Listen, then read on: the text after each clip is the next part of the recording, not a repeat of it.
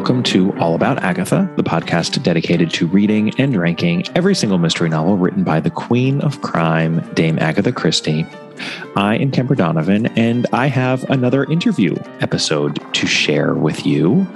I had already ordered this book before I knew that I would be interviewing its author. The book is The Maid. It is a debut novel by Nita, Prose. The book is zippy and entertaining and beautifully crafted, and an interesting character-based spin on the murder mystery genre. And I'm so glad that I was able to speak about it with Nita. So let's get right into the interview right now.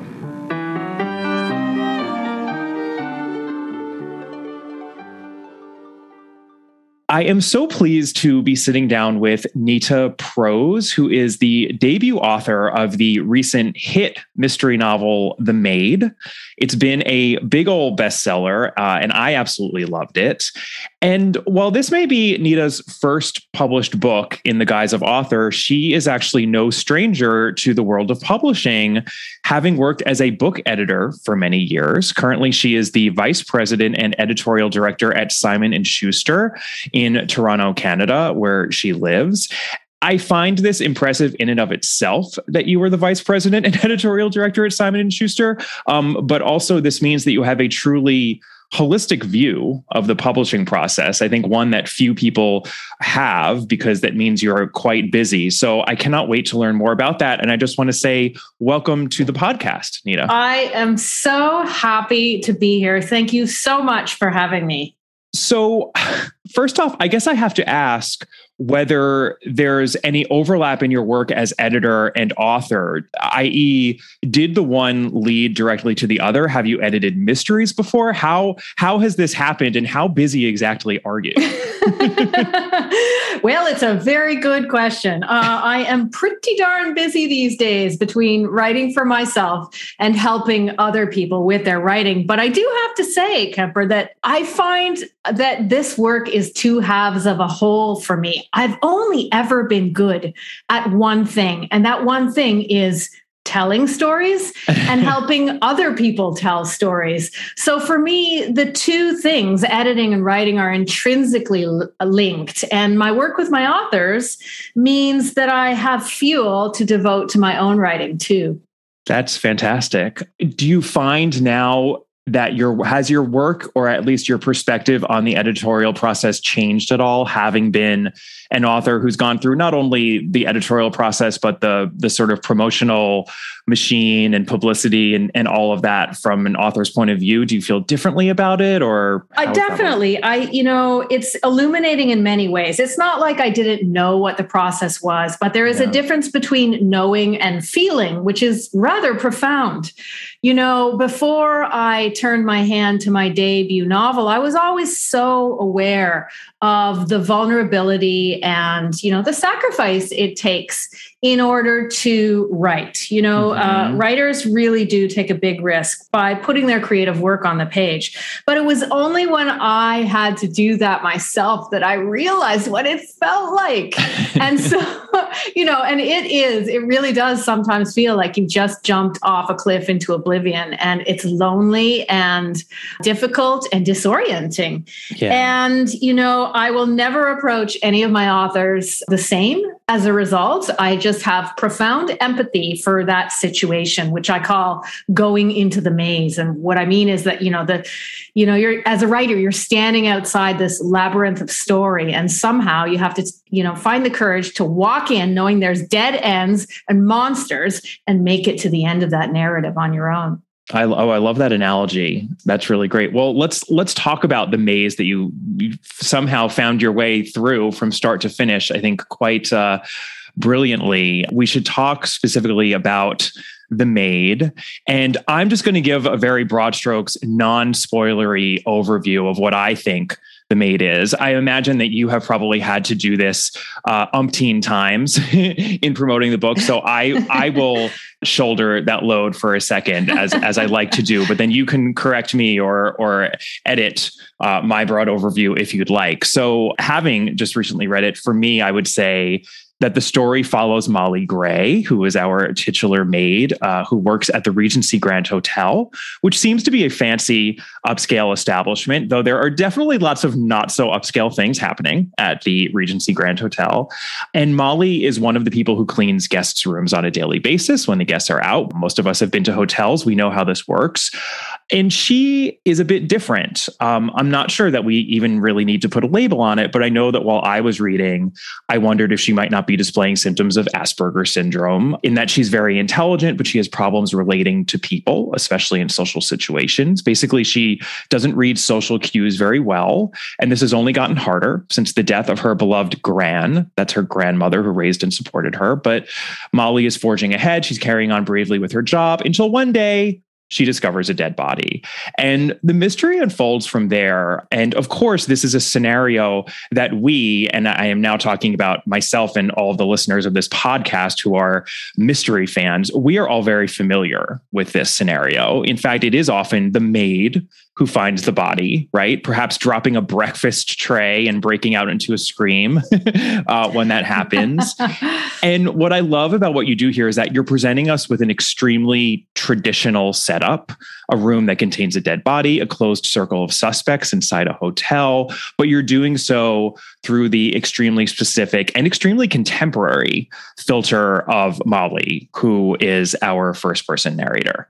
Would you say that's kind of a fair setup for this book? I would say that is tremendously accurate. And can I volunteer you to continue doing this for the rest of my interviews in perpetuity? Would that be Absolutely. Okay? There might be a fee involved, but you know.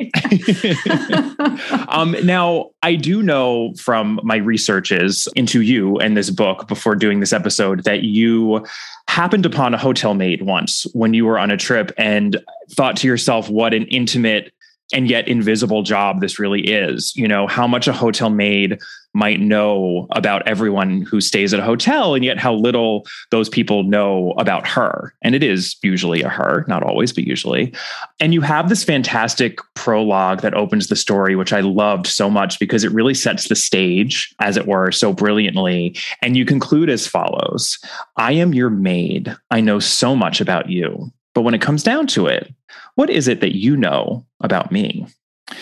My question for you, I promise there's a question in here, is when you happened upon that hotel maid and you started to wonder about her and her situation, were you already at that point interested in writing a mystery and kind of looking for your way in?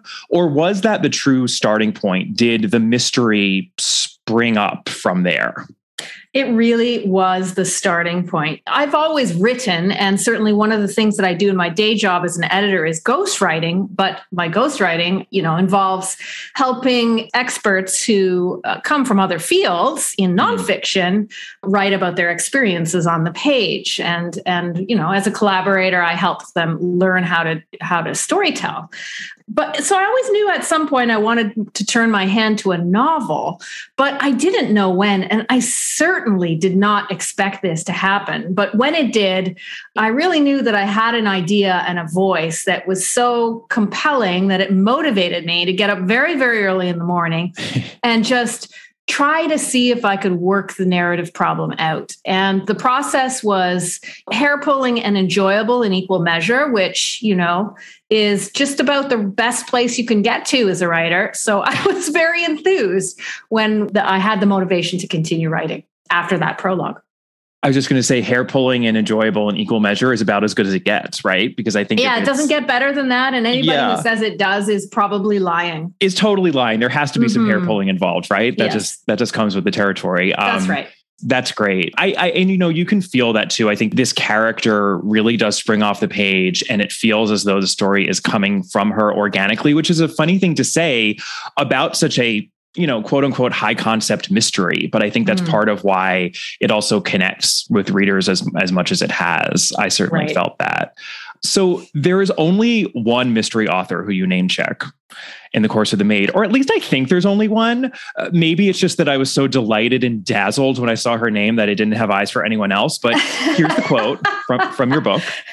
I might take a nice bath and read an Agatha Christie novel. Gran has so many of them, all of which I've read more than once.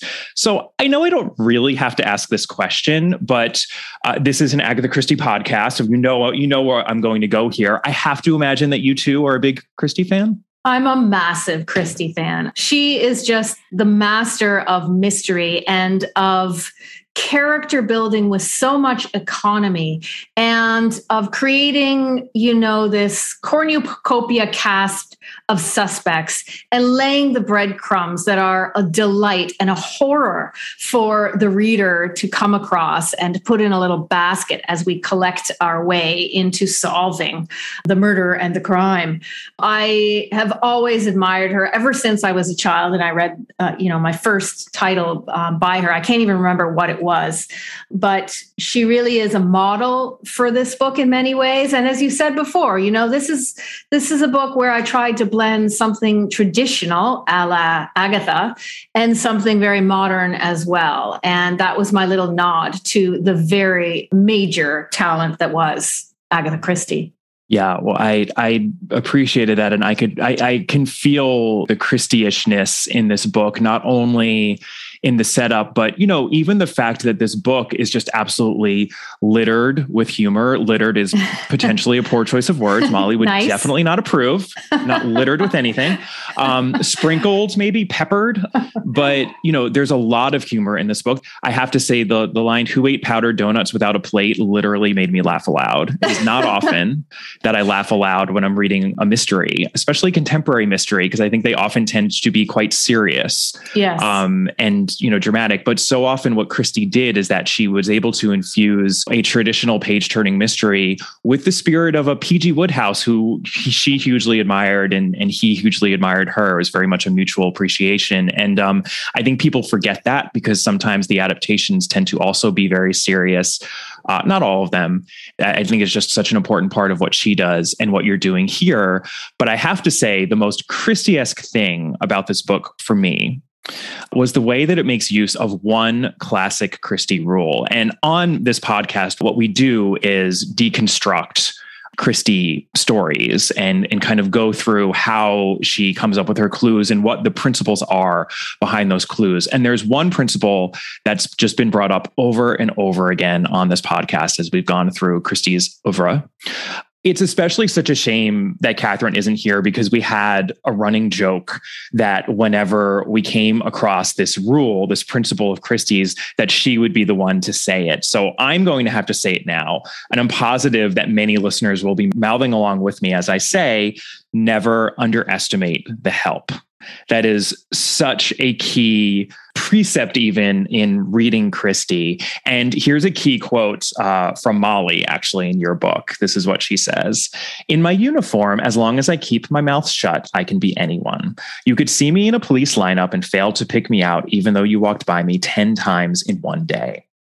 And there are so many Christie's, novels, short stories that make use of this principle. Without being more specific, so as not to spoil, I'll just mention Death in the Clouds and 3-Act Tragedy, Yes. which are two very good early examples. And then on the short story side, one of my personal favorites is the Miss Marple short story, The Affair at the Bungalow. It's a very clever use of the don't underestimate the help principle. But the interesting thing is that in your book, this goes not just for Molly, but also for the kitchen worker, Juan Manuel. He works in the kitchen in the hotel, and also for a character we meet very late in the novel. And I won't say who this person is because it would probably spoil things. But this person also feels somewhat invisible, as though people don't really pay attention to them.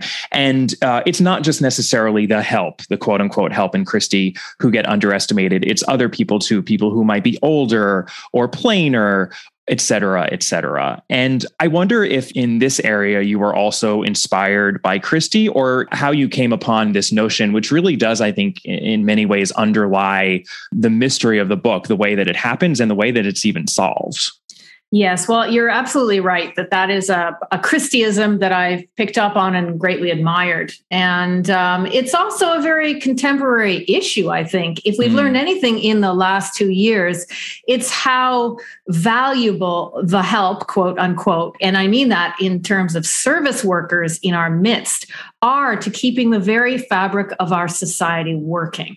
And yes, we have underestimated them, have we not? And my goodness, in the last 2 years, there are so many examples where they have been brought to the fore and where they have helped us through in, the most poignant and important ways. I'm talking about people who are putting groceries in bags and stocking our shelves and just making everything work when we weren't even allowed out of our houses.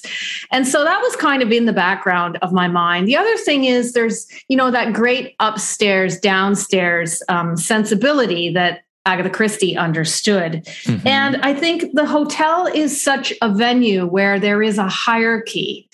Those at the top are the guests.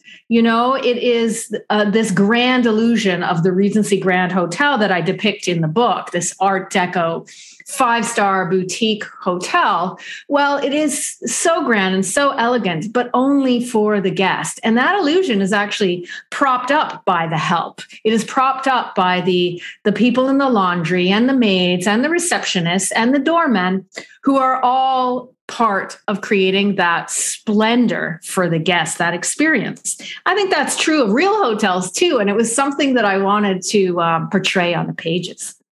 Yeah, I was thinking about it, and it really is one of the few sort of environments in which you still have that stark of a class system, right? Mm-hmm. Because that's always, I think, the issue people run into if you're trying to do something golden age-esque.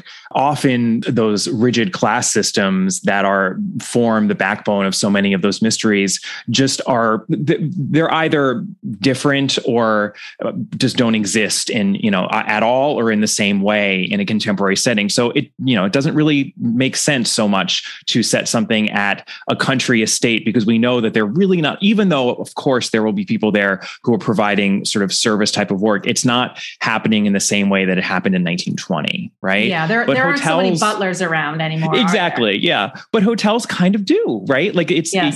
People act as maids exactly as they acted as maids on those country estates 50 or 100 years ago, and in hotels at that point too. It hasn't really changed all that much. It's a little bit frozen in time, especially at these upscale boutique-y kind of places. So it really is the perfect contemporary setting because it's realistic yet peculiar.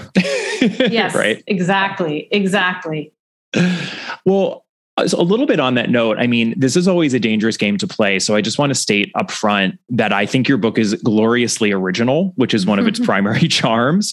But there were a few titles that it actually did remind me of, and not even necessarily mystery titles. And I'm just curious, as a person who is steeped in books, if you were drawing on them at all or thought about them at all while you were writing, because these were the titles that came to mind for me. First, there was The Curious Incident of the Dog in the Nighttime by Mark Haddon. Sure, yeah. Which is, also a would-be murder mystery of sorts, or mystery of sorts, featuring a narrator who has something like Molly's challenges when it comes to social situations, although in that case, he's a child, which sort of exacerbates his difficulties.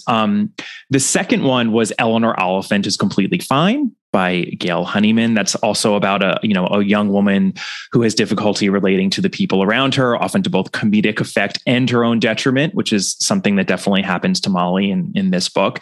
And then finally, there's Knives Out, the Rian Johnson film, which is also full of humor and mystery in equal parts, just as your story is. And it too is actually from the perspective of the help in the form of a nurse's aide, played wonderfully by Ana de Armas, who I feel like I know a lot better now than I did at the time Knives Out came out. I think that was kind of her first major role.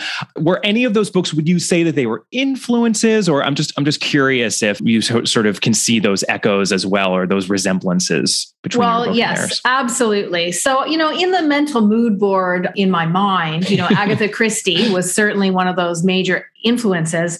But I think if you added Eleanor Oliphant is completely fine, as you said, by Gail Honeyman, which was one of the first sort of genre-busting novels to feature a female protagonist who was more of a cactus than anything else, full of prickles. And yet it is a journey of uplit, meaning uplifting literature, which is the term the Brits use. We often use feel-good fiction in North America. And it's a term to denote a sort of novel that is a journey of the spirit, that has a sense of hope. And what I loved about that book is that we did have this prickly character who was almost unlikable at the beginning of the novel. And the journey for the character, well, it was a journey, but it was more for the reader to come to love her. And so with Molly, that was something that was really important to me, that we would go on a journey where hopefully, if I've done my job right, to live as her is to love her. So that was definitely an influence. Now, I don't consider myself the kind of mystery writer that, cleaves very tightly to the whodunit. Yes, this book is a whodunit. And yes, there is a murder, the murder of Mr. Black, that happens in the first chapter. And of course, that serves as an important narrative entry point and engine to the story. But, for your listeners out there who really, really love a book that guides them through the collection of clues, and it's really about seeing if you can beat the writer to figure out who done it first. Well, this is maybe a different sort of novel because it is so character driven. This is a whodunit on one hand, but it is also a novel about what it means to be the same as everyone else and yet entirely different. It has that uplit engine as well, where, the growth of the character is just as important as the whodunit.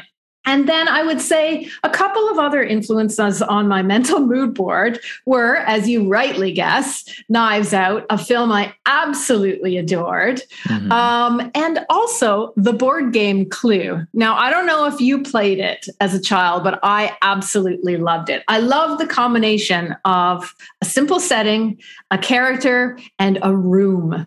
And of course, there are nods to the board game Clue throughout the book in how I name characters and the things that they do. I wanted the reader to have fun and to have a sense of play. And as you mentioned, a sense of humor about the whodunit. Is it the bartender with a rope in the kitchen, or is it the maid with a pillow in the bedroom? And that is my little nod to Clue. Okay, I can cross out then a question I was going to ask you, which is, is the fact that so many of the characters' last names are colors, is that a nod to Clue? Yep. Clearly, yes, it is. I got it. It's very, very funny. Yeah. It's interesting. We discussed this a lot with Christie. Many Christies, especially from her classic sort of era, in the 30s and 40s, are traditional mystery puzzles or whodunits, whatever you want to call that, where you truly can figure out who done it by collecting these clues and, getting there before the detective does at the end. It is truly possible to get from point A to point B.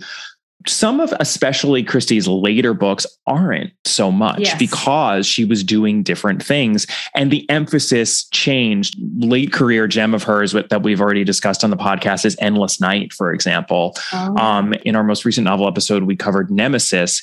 And those are two fantastic books that are murder mysteries. It's almost always a murder mystery in Christie, but they're not really whodunits in the traditional sense because she had a focus on character or there were different themes that were preoccupying her. So even Christie did that. So I agree with you and actually think that is a fair warning.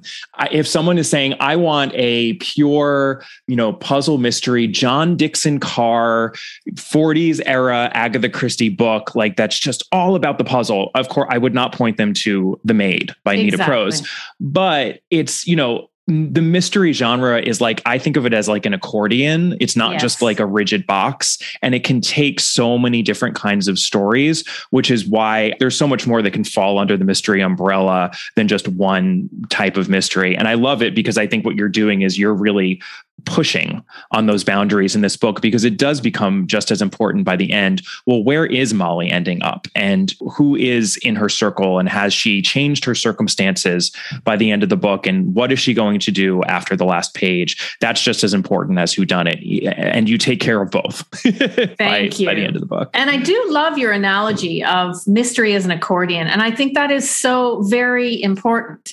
One of the challenges that I experienced while writing this book was figuring out how to innovate the genre rather than imitate the genre.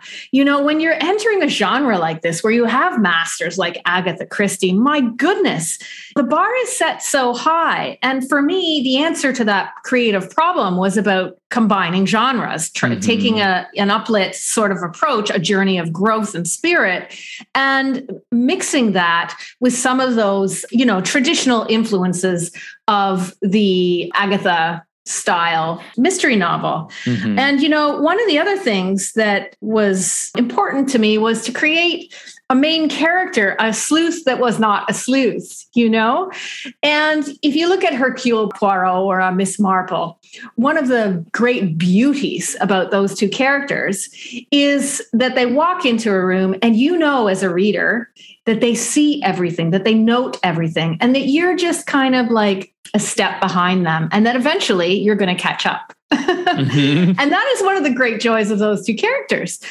I wanted to do something different, though, because my goodness, she did that all right, and other people have too. Sherlock Holmes, not a bad character there. So I wondered if I could, invert the paradigm somehow. And, Haddon certainly did that. Not a straight mystery either, but he certainly inverted that paradigm. Could I have a main character who believes that her perspective on the world is flawless and that she sees everything, but in fact, the real sleuth in the story is the reader?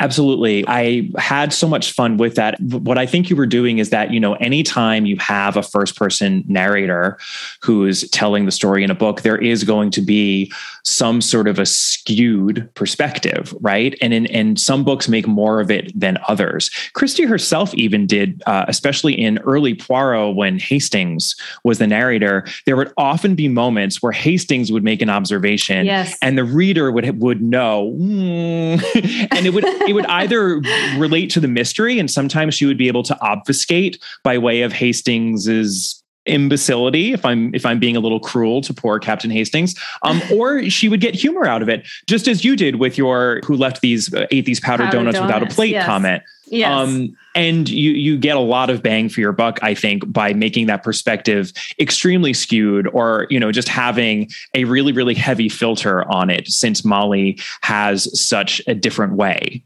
of looking at things and experiencing things and encountering things. And it works really well, actually, for the mystery genre. I really love that you did that.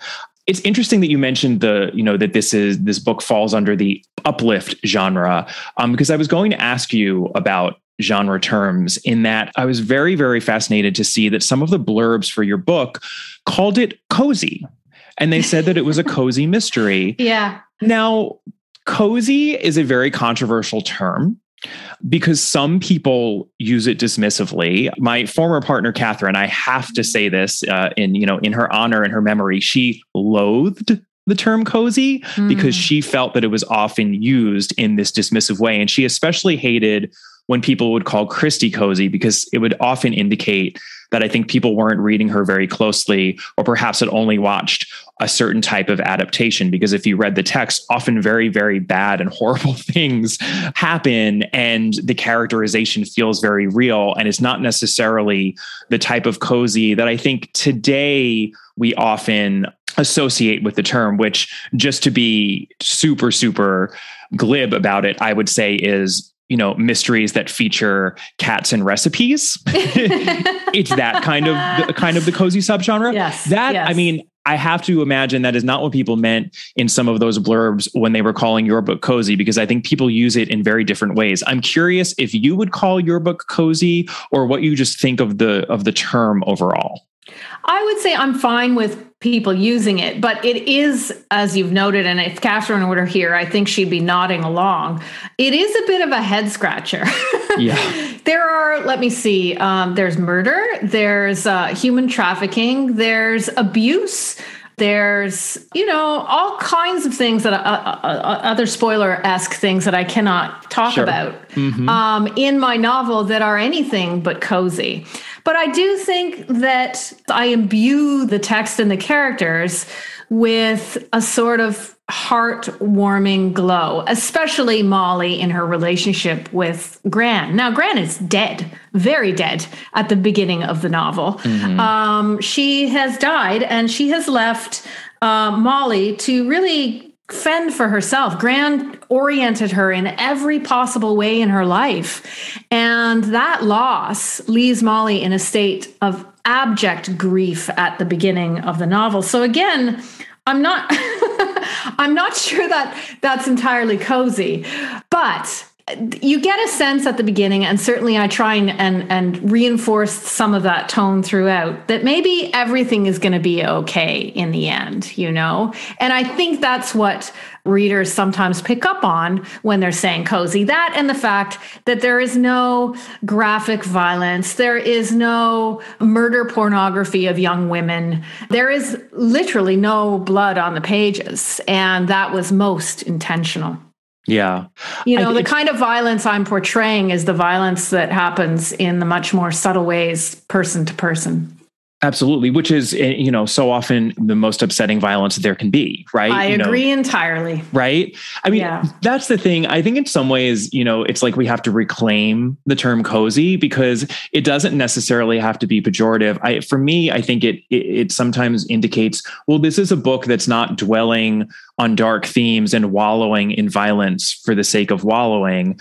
I think that sometimes the issue is that it became a counterpart or almost like the inverse of noir. And given that noir was this male-driven subgenre of mystery and thriller that was constantly lauded and given this sort of literary recognition from the 40s onward, and that cozies and a lot of the more female-driven detective stories that were being written at the same time were dismissed. I think that's why the word probably needs to be reclaimed a little bit. And it's just a tricky one, It doesn't mean that we shouldn't use it, but it's really tricky. And it was a listener somewhere, it might've been on Twitter or somewhere else. Someone was saying that what they try to do is differentiate between cozy with an S and cozy with a Z, which probably only really works in the US because I think we're the only ones who even use cozy with a Z, but that if you're referring to a quote unquote cozy with an S,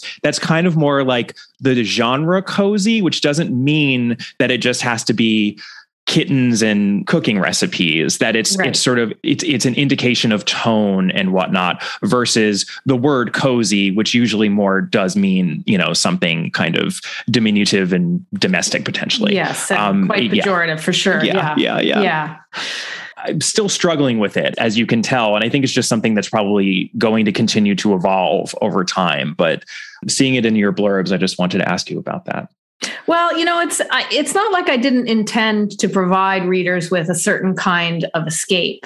I did. I wanted them to disappear into the world that I created. And I think that too is one of the elements that people are talking about when they talk about the cozy. They want to sit back, escape their present tense reality, and be taken into the heart of a story and disappear in it. In some ways, for me, having cozy on the label is just fine because I want the reader to go into the book with very few assumptions, or maybe even the wrong ones, and then be surprised by what they discover. Absolutely. I like that. So I have a couple of nosy questions. Nosy cozy or cozy nosy? Yeah, nosy cozy.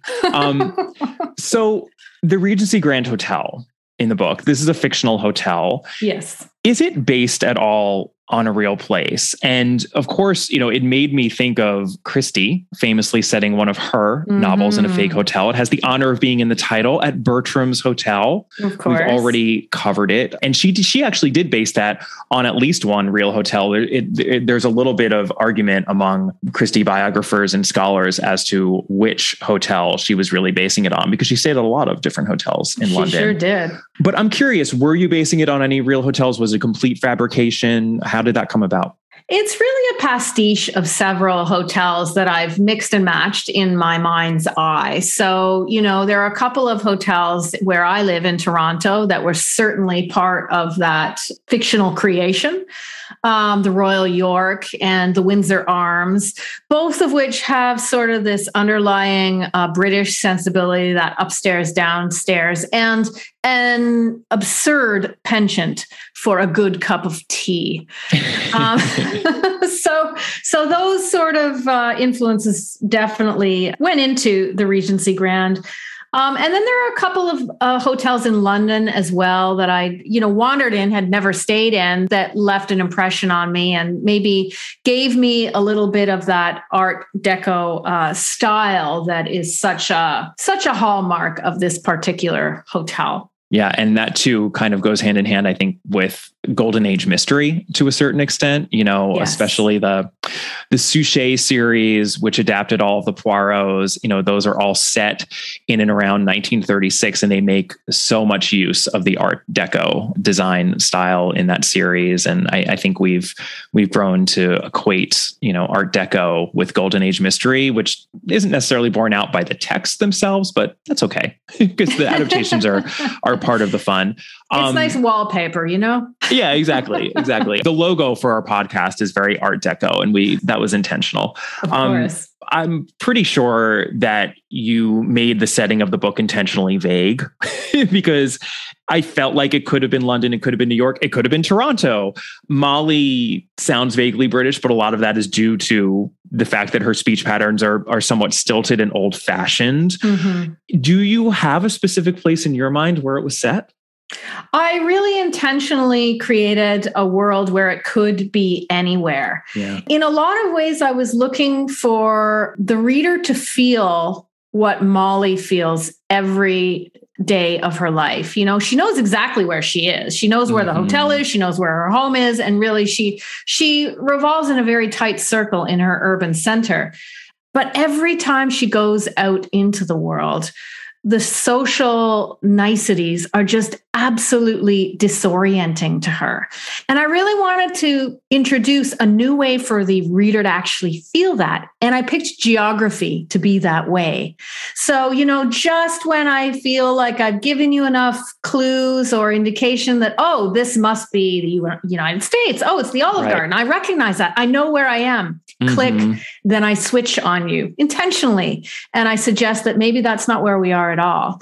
I wanted to create a hyper-real place where every time you put a foot down, it sinks into sand, because that's how Molly feels every single day of her life.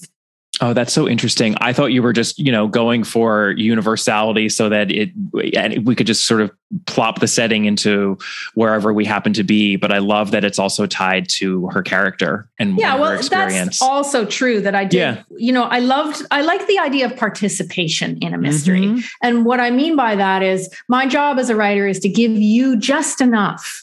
Just enough of everything, just enough description to imagine the hotel, just enough of Molly's viewpoint to imagine yourself as Molly, and so on.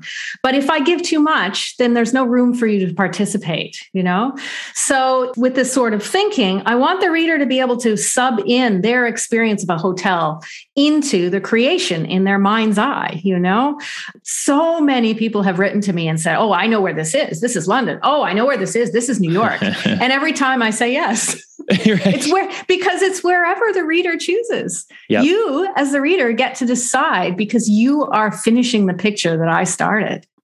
Well, we've talked so much on this podcast about the notion of agency, which is what I think lies behind the power of mysteries. The idea that a reader is an active participant and can figure it out and use her own brain and get to the solution without the help of the detective, who then confirms that at the end. And there are a lot of people who I think love to be active readers like that. Yes. But I like the idea that it's not just necessarily as to the puzzle. You can be an active reader in just creating the world, in which the book exists, because there's an element of agency in the act of reading any book, right? Not just a mystery. So that's right. But I think you're right in noting that one of the fundamental pieces of the mystery is that agency, is that participation. I think that is one of the gifts of the genre, that and the intrinsic engine of the whodunit.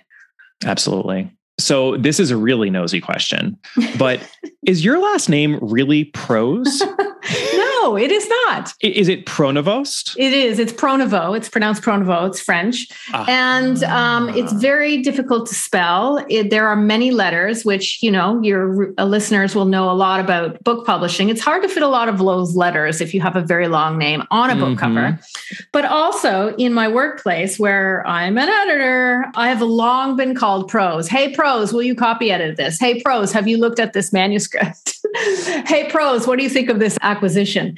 And so it has become a short form for me and for my name that I feel very comfortable with in terms of my profession. And so it just felt like a very natural pen name to take on.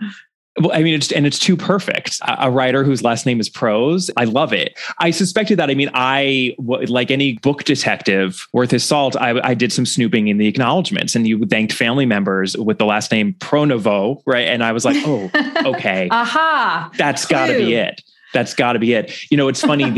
We interviewed a while ago the British mystery writer Ruth Ware. Yes. And her last name, I believe, is Warburton. Warburton, yes. Yeah, and she did the same exact reason too. She was like, it was too long. It was too many letters. It's just too long. That's great.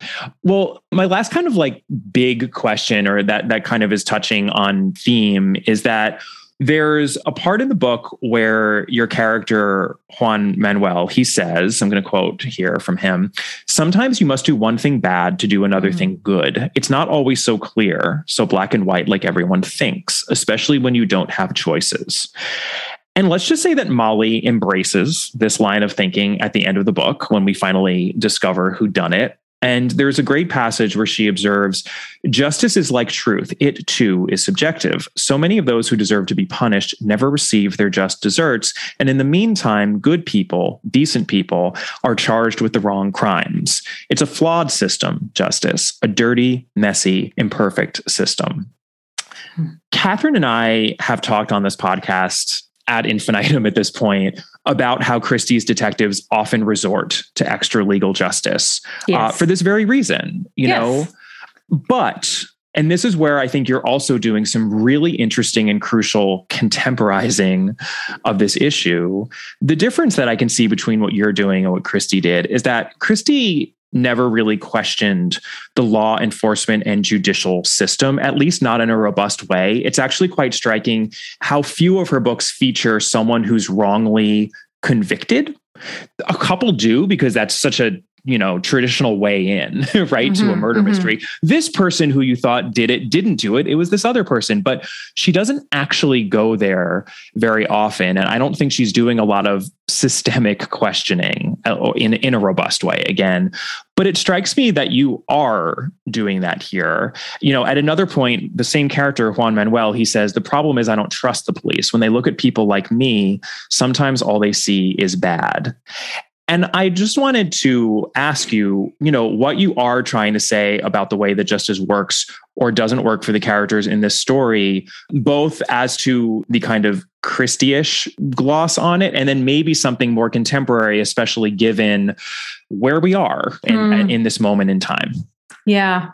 Well, it's interesting. I think, I wonder what Christie would have done and would have written vis-a-vis the law and justice if she were alive today, And I wonder if her confidence in the legal system might have been shaken, particularly in the last few years.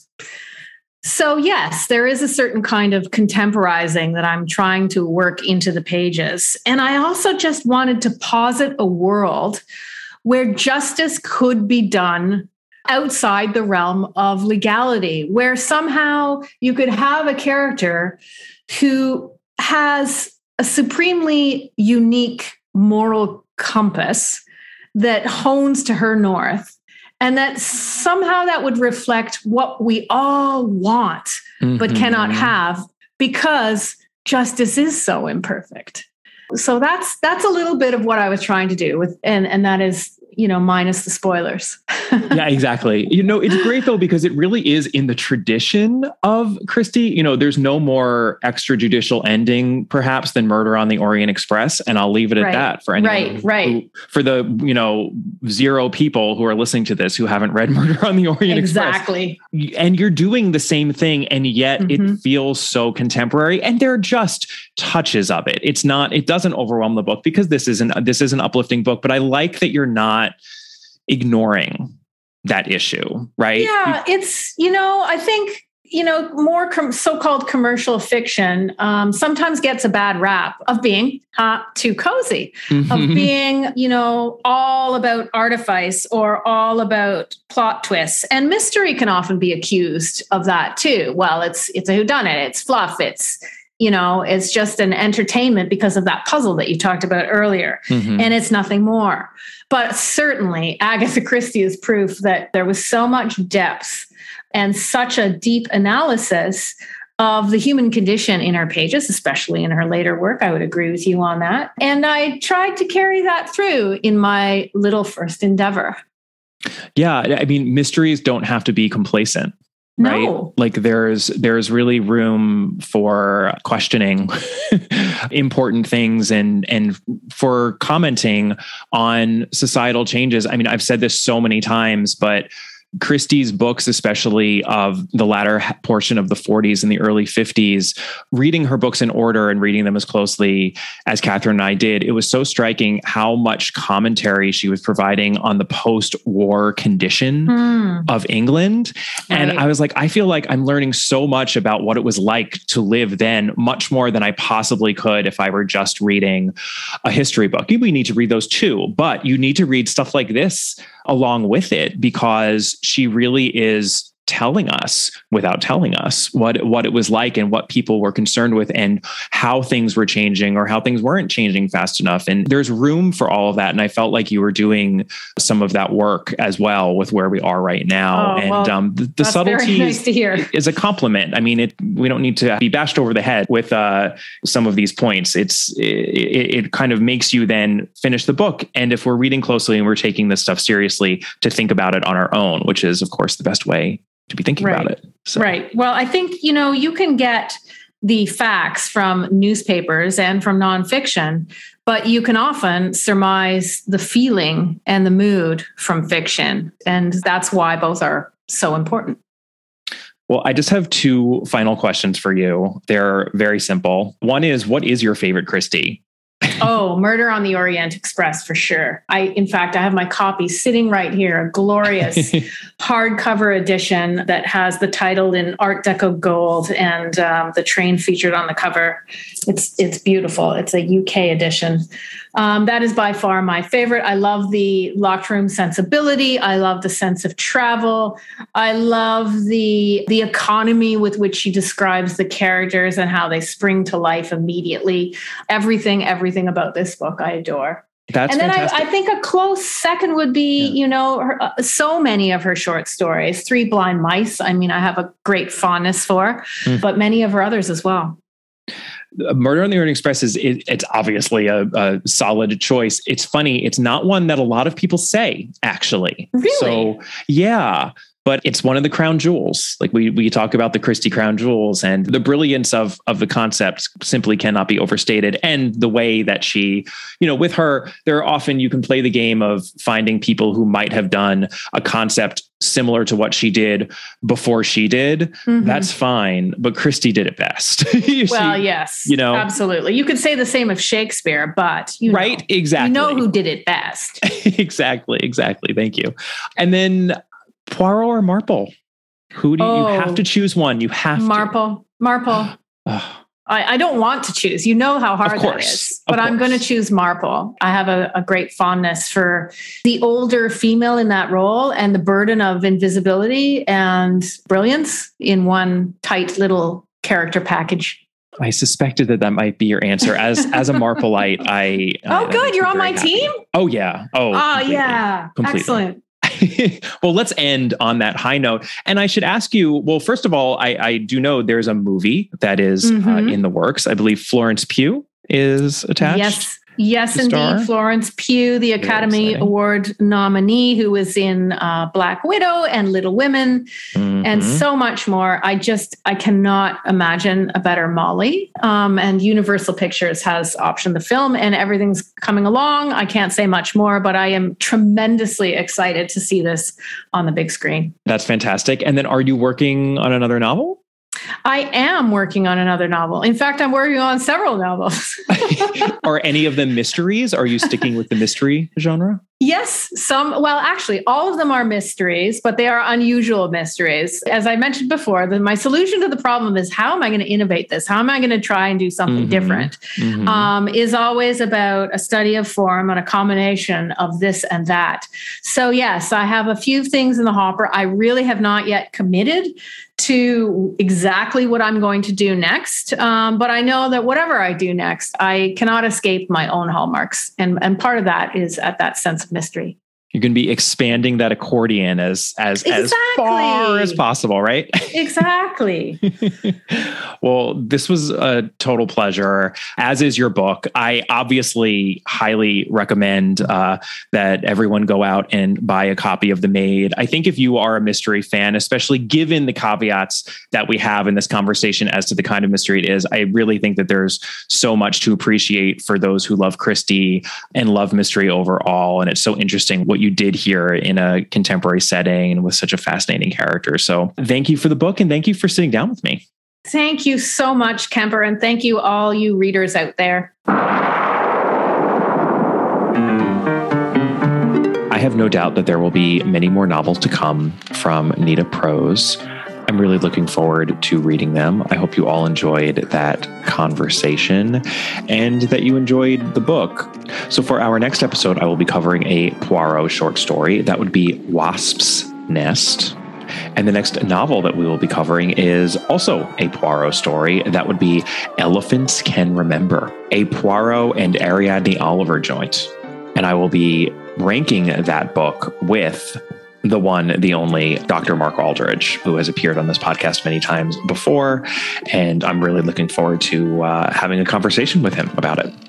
If you would like to hear more from me, you can always go on over to the podcast's Patreon account at www.patreon.com/allaboutagatha. There's a link in the notes to this episode.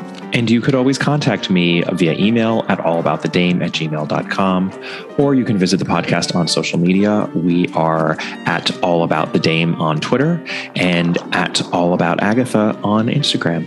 Please do give us a rating and or a review if you haven't yet done so. It really, really helps the podcast out. And I appreciate every single one of them and read every single one of them. And I'll see you next time. Bye.